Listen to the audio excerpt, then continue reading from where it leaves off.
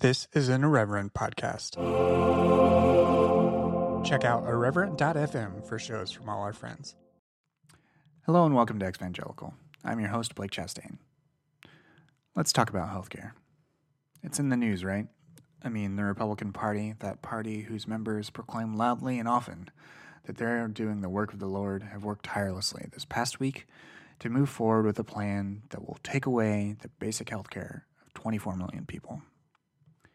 24 million people. Now, I know we hear a lot of large numbers, and it's hard to make them personal, so let me boil this issue down to a single story. Mine. I could be a sickly kid. I had asthma, I got bronchitis every winter, I had allergies, but beyond all that, I had and have epilepsy. I was diagnosed with epilepsy when I was 2. My parents noticed that my mouth would sometimes pull to the side when I spoke, and that was the first symptom they noticed. There are multiple forms of epilepsy, and I have a version called focal epilepsy, which means that the seizures focus on a single part of my body. Since I've grown to adulthood, my seizures are limited to my shoulder and right arm twitching and spasming, and sometimes my mouth pulls to the side just like it did when I was a kid. But when I was younger, my whole right side would be affected. My arm and leg would flail, and if I was walking, it would look like I was limping, when really I was seizing.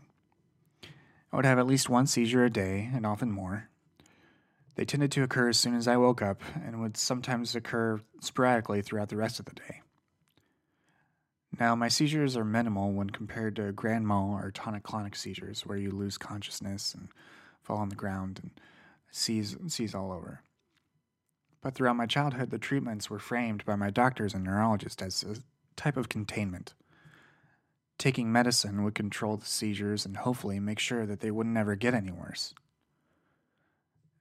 Eventually, my neurologist would become a bit overzealous with the medication, and they bear responsibility for how that affected me. But when I was young, I was put on phenobarbital. I later took Felbutol and eventually various combinations of Tegretol, Neurontin, and Dilantin, all different types of anti-seizure medications.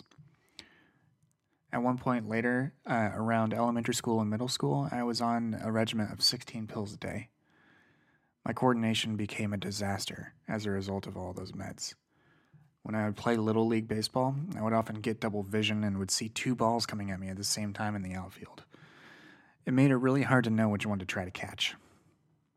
It also made my stomach really sensitive. If I didn't have the right food on my stomach, I would vomit for hours into a pail by the side of my bed, all the way into the middle of the night. I would retch until my throat was so sore I would have to stay home.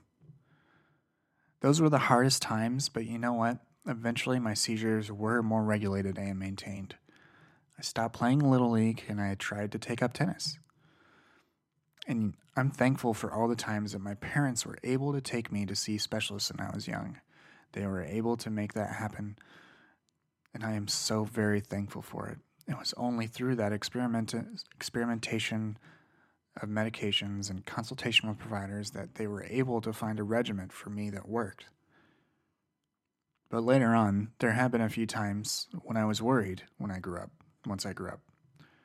I was afraid of ever being unemployed because I could run the risk of going without insurance for a single second and be denied for having a pre-existing condition. That thought terrified me.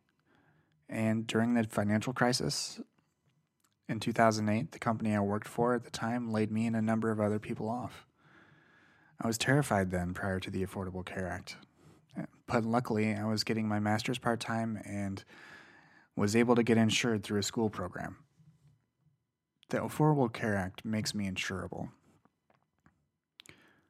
One calculation estimates that for someone with seizures like me, my premiums could skyrocket over 700% in the proposed GOP plan. And that is absolutely absurd.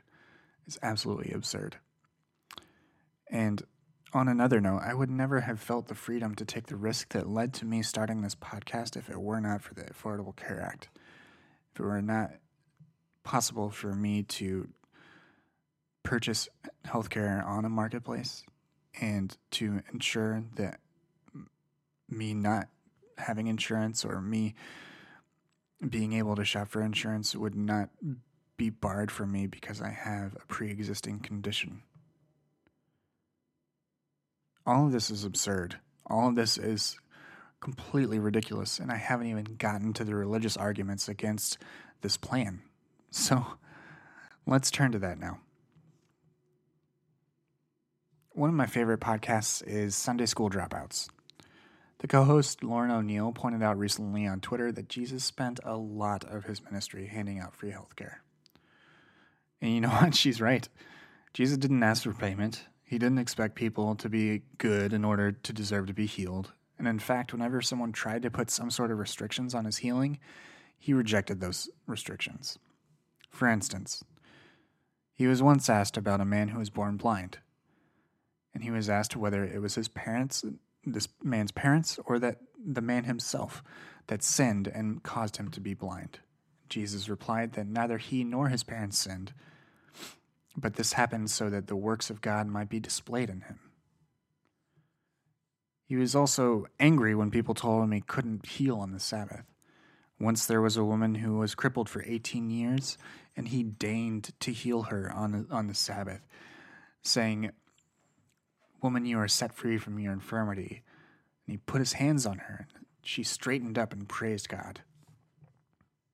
Of course, there were some synagogue leaders there who took issue with that, trying to catch him on a technicality, and he just would not have it. He said, "Don't each of you on the Sabbath untie your ox or donkey from the stall and lead it out to give it water? Then should not this woman, a daughter of Abraham, whom Satan has kept bound for 18 long years, be set free on the Sabbath day from what bound her?" Jesus rejected the idea that people deserve to be ill, and he also rejected the idea that religious or societal rules should supersede the ability to care. Now finally, let's turn to the story of sheep and goats, recorded in Matthew 25. I'm just going to read a long passage, so bear with me.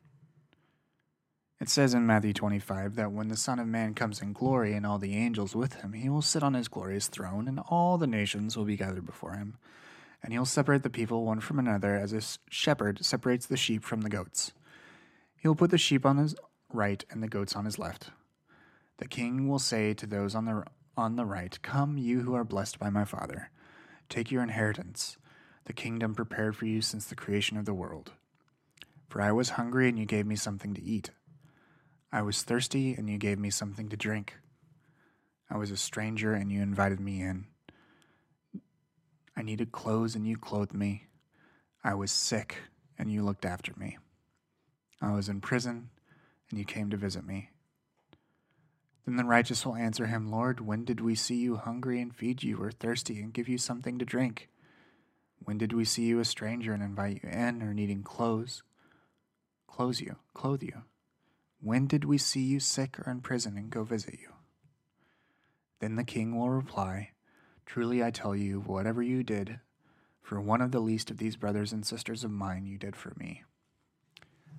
Then he will say to those on the left, "Depart from me, you who are accursed, into the eternal fire, prepared for the devil and his angels. For I was hungry, and you gave me nothing to eat.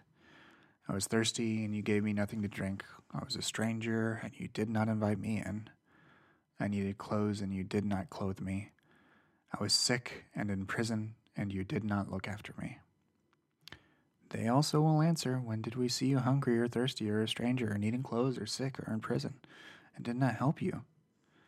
And he'll reply, "Truly I tell you, whatever you did not do for one of these, you did not do for me." Now, you can take away all the theology, and particularly the part about damnation. That one honestly doesn't sit very well with me anymore. And I don't know what to do with that, and I'm happy to say that. But I can read that and see that Jesus wants you to care for the sick. It's also clear that Jesus values healing. So, to tie all this together, I was incredibly fortunate that I was able to receive the care I did as a child. I was still sick, but I still needed coverage. I still needed to see those doctors. I didn't deserve to be sick. Neither do you. Neither does anyone out there. And I was terrified as an adult that I would be denied coverage for something I can't control. That terror dissipated when the Affordable Care Act was passed, and some anxiety is returning now with this new and immoral push from the GOP for this new plan. And make no mistake, it is immoral. It stands in opposition to a God that we are supposed to understand is a God of love. It stands in opposition to the best of the Christian tradition, and it stands in opposition to the gospel accounts of Jesus himself. Now, Twitter user at RMASVG posted a thread last week after the GOP vote went through, and it's so good and it's filled with so much righteous indignation that I'm going to read it in full. Here it goes. Quote, "The GOP is not pro-life. They have never been pro-life. Spare me your incessant weeping for the unborn when you damn the living to hell." Quote, "The invisible hand has a lot of blood in it. The AHCA is a capitulation to the wealthy elite at the expense of the suffering and dying poor. It is unconscionable evil. One can hide behind vague appeals to choice and freedom, but at the end of the day, it's simply unwillingness to care for those in need. Women deserve the best health care. LGBTQIA folk deserve the best health care. The poor deserve the best health care. Disabled folk deserve the best health care. Black folk deserve the best health care. Everyone deserves the best health care. There should be no question about this. This is not ignorant idealism. This is common sense, decency, compassion, morality. So please, spare me the moralism about abortion. Spare me the wringing of hands and incessant appeals to, quote, Judeo-Christian values. I'm done. I reject anything which sacrifices the sick, disabled, poor, or minorities for the sake of tax breaks for the wealthy. I reject this because I follow Jesus. I reject it because I am compelled as a human being to defend those who cannot defend themselves. The GOP thinks they are saving people when in reality they are sending them to their graves while the wealthy laugh with glee. What sort of morality is this? Is this ethical? Where is human decency? I ask this knowing that the GOP fetishizes the unborn, using the unborn as a political pawn to exempt themselves from helping the poor. Unconscionable evil, all of it. The AHCA is evil. The GOP are acting out of cowardice and fear. Who will rise up? Who will defend the poor, the sick, the disabled, women, black folk, and LGBTQIA folk? And shout out to Chris Stroop for his tireless work exposing the inconsistencies of conservative evangelicalism in these matters. End quote from RMASVG on Twitter. Now, I want to urge all of you who are listening to this to think back on times when you have been sick.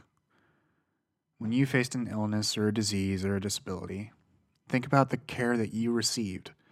Think about the care you didn't receive but wish you had.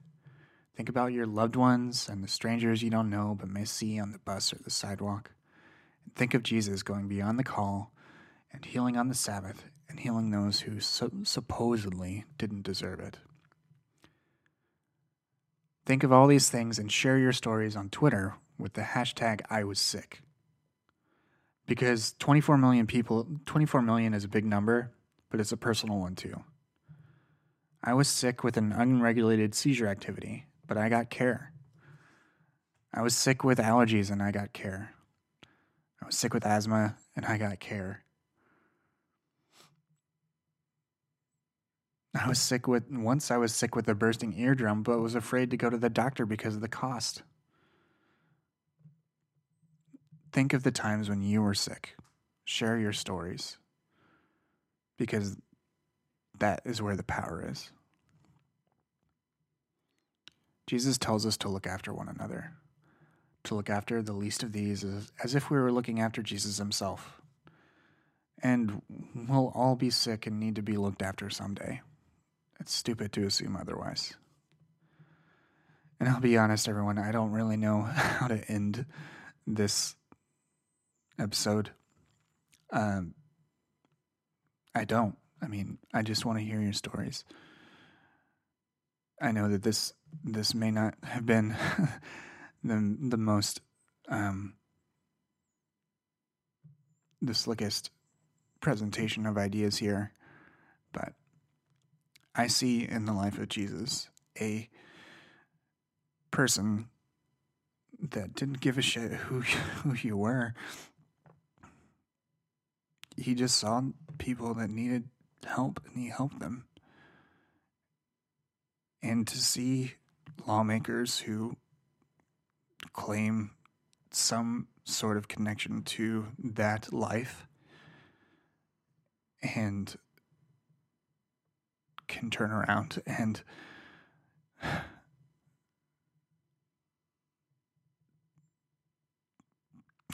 don't know, tear it away.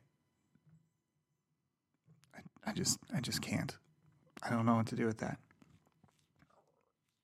Besides be angry, and besides encourage you to tell your stories of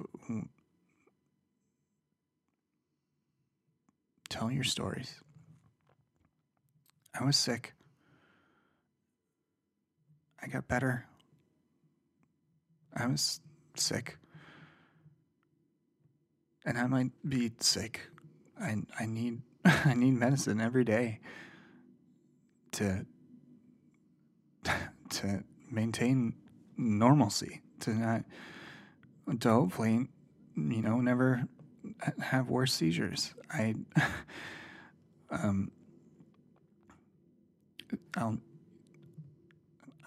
Honestly, sometimes I start to feel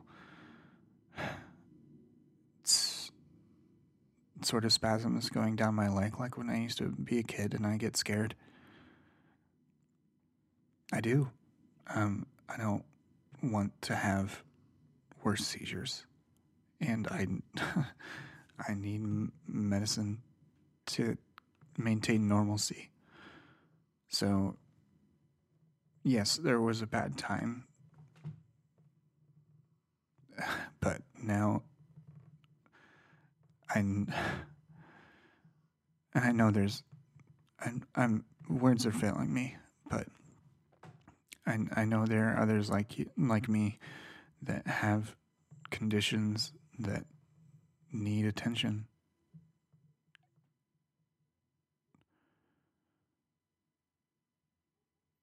And we just have to be more open.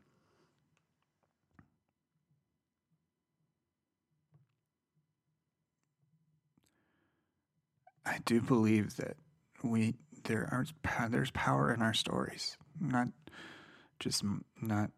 mine, and mine's not unique.